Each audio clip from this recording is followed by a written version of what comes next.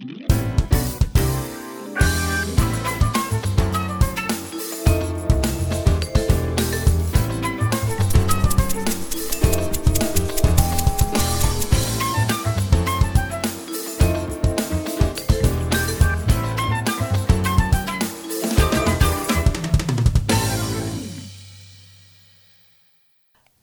everybody. Hey, y'all. Welcome back to Coffee and One Thing. We are Team Beery, and we are excited to have you here. We're sort of caffeinated. We're sort of caffeinated and motivated today. Not so much today. It's wearing off. It's coming back. So we're going to talk to you about having a home to sell, but you want to buy a home first. So let's buy a house and then sell a house. How do you do that?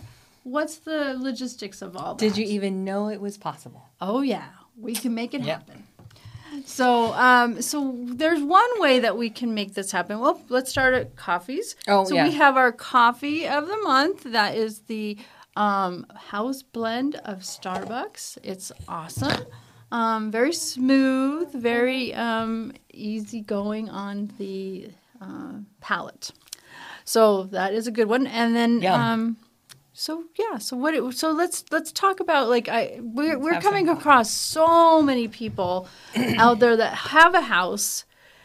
They are scared to sell their house because they're like, well, I don't know they don't want to be homeless. Yeah, what am I going to do? I need to buy a house, and I don't want to, They want to make a change. How do you make that change? Mm-hmm. So we have some tips and tricks. We have some ways to make that happen. One of the first ways that might work for you would be to look into new builds. Absolutely.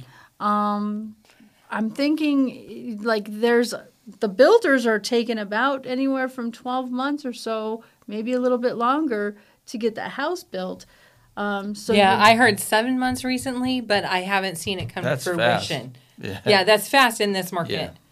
Yeah. But because of supply chain issues and whatnot, I haven't seen it actually happen. Right. But I'll keep you updated. Yeah. Because we've closed one and it was literally 14 months. Oh yeah, so my clients have too. To kind of have it was supposed to be April, and we ended up closing in October. Right. So you have to kind of have a little bit of leeway. So that's the weird part of new builds because there's just not a definitive date and time that you're going to move into that house. But the nice thing is you're building equity in the house that you own. And the new build. Right. So you could really walk into some really big cash within that time frame equity. That it's building. Not cash. Not cash. They don't equity. give you cash. Well, the equity. Well, no, I can see someone being like, well, where's my cash? I want the cash. Where's the money? In Elaine's world, maybe. Show me the money. Well, because, I think you had the same experience. So your client that was buying in Barney Farms, you signed a contract at this base price. Right. And then through the 12 months or I don't know exactly what it was. Almost $100,000. That is crazy. Yeah. So it's possible. Because because our market is increasing. And so the builder is raising the price, raising that base price as they sell the lots off. And yeah. I mean, $100,000? Yeah. Difference? Not too shabby.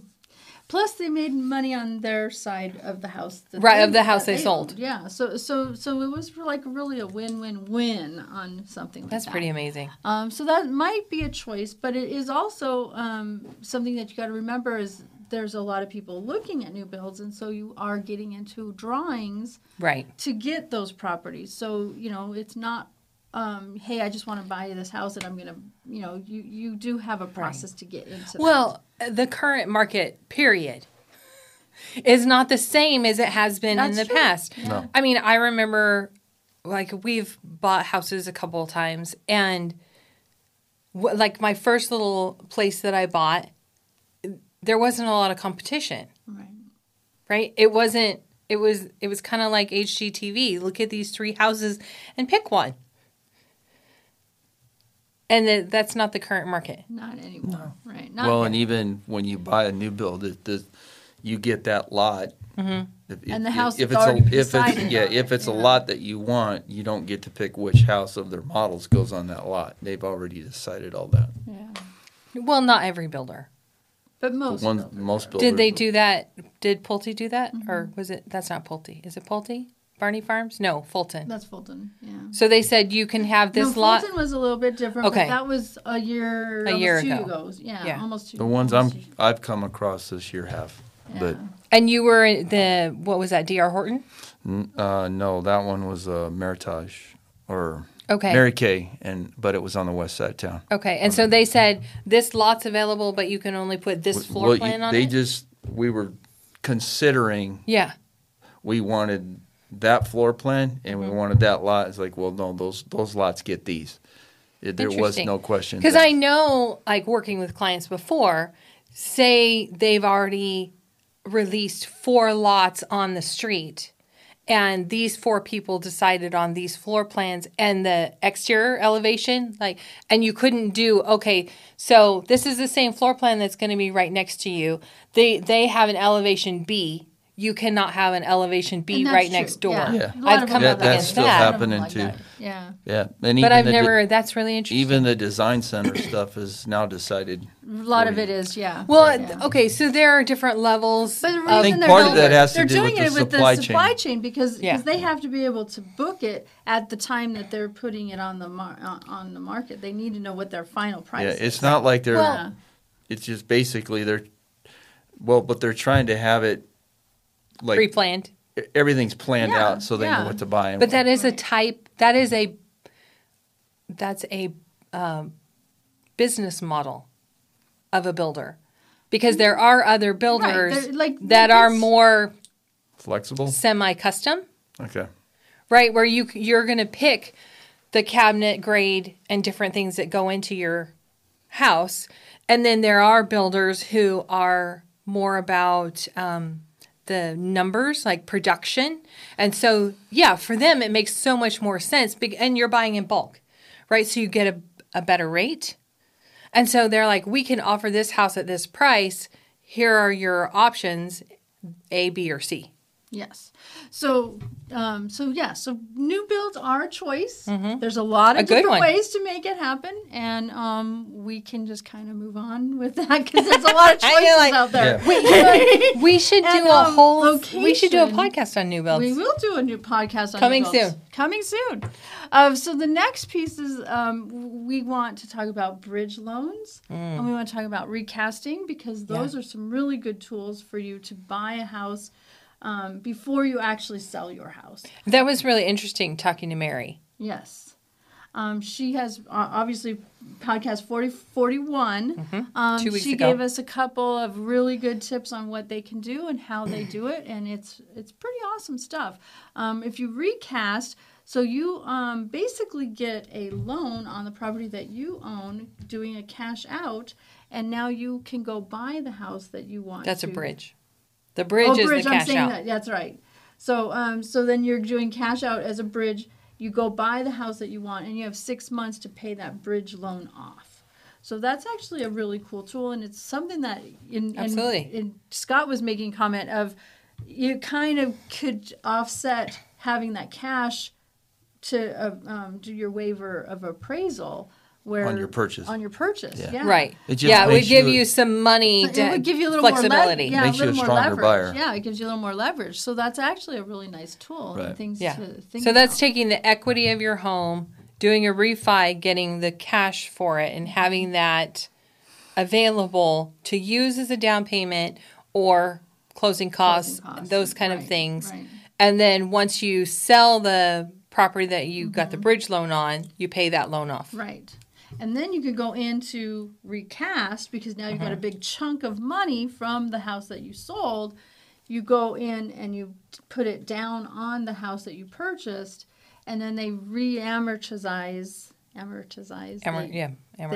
They re-amortize the whole loan, and now your payment is much cheaper. So there's a lot of pieces to that. Right. So same interest rate that you already have locked in.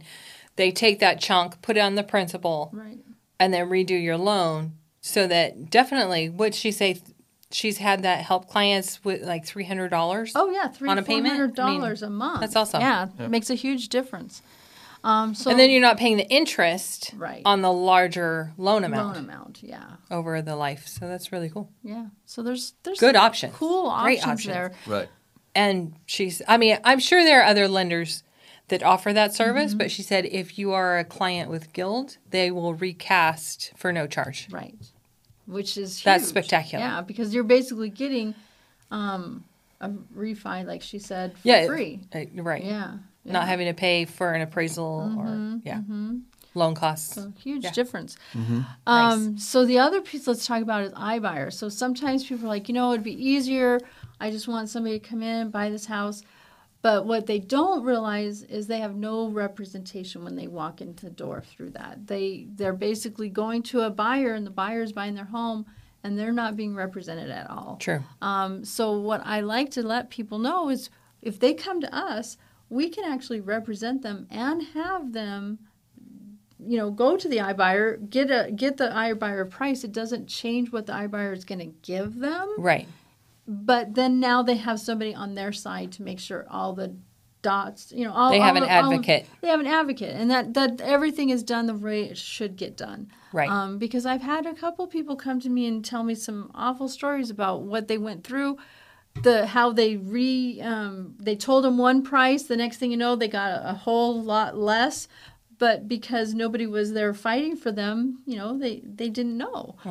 So it's important to talk to a professional to make sure that you're getting represented in any way you want to sell your house, for sure. Right. And to have a second set of eyes on that contract. Yeah. Right? And to know, like, sometimes you don't, I don't know about anybody else, but sometimes the legal words in a document don't always register. Right.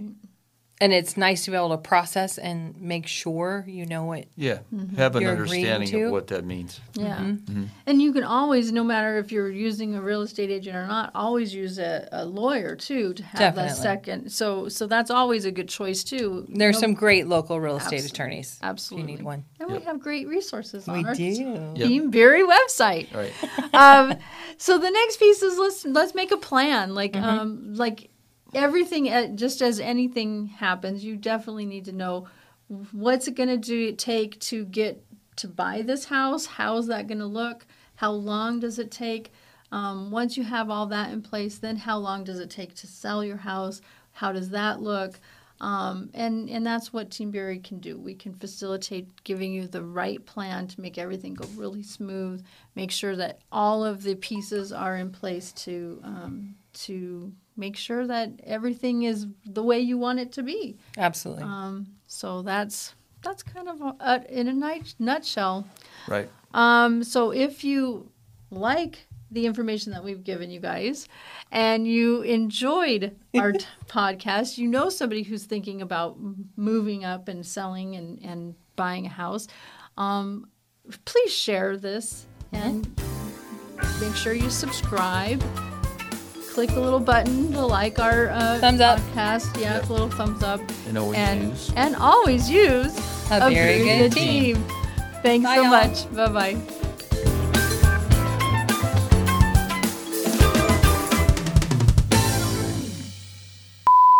We are Team Beery. Thank you for always using up your... I'm going to start all over. What am I doing? Where did that all come from, man? I don't know. Woo! It's like I'm tapping out. I'm done. See you. Please like, subscribe, and share. We're out of here. See you later. This was the best one. Okay. Moving on. Right. Got to do a Scooby-Doo here. Okay. I thought it was fun. It's great. Too much. Try it again. Too much house blend. Whew. All right. Try again.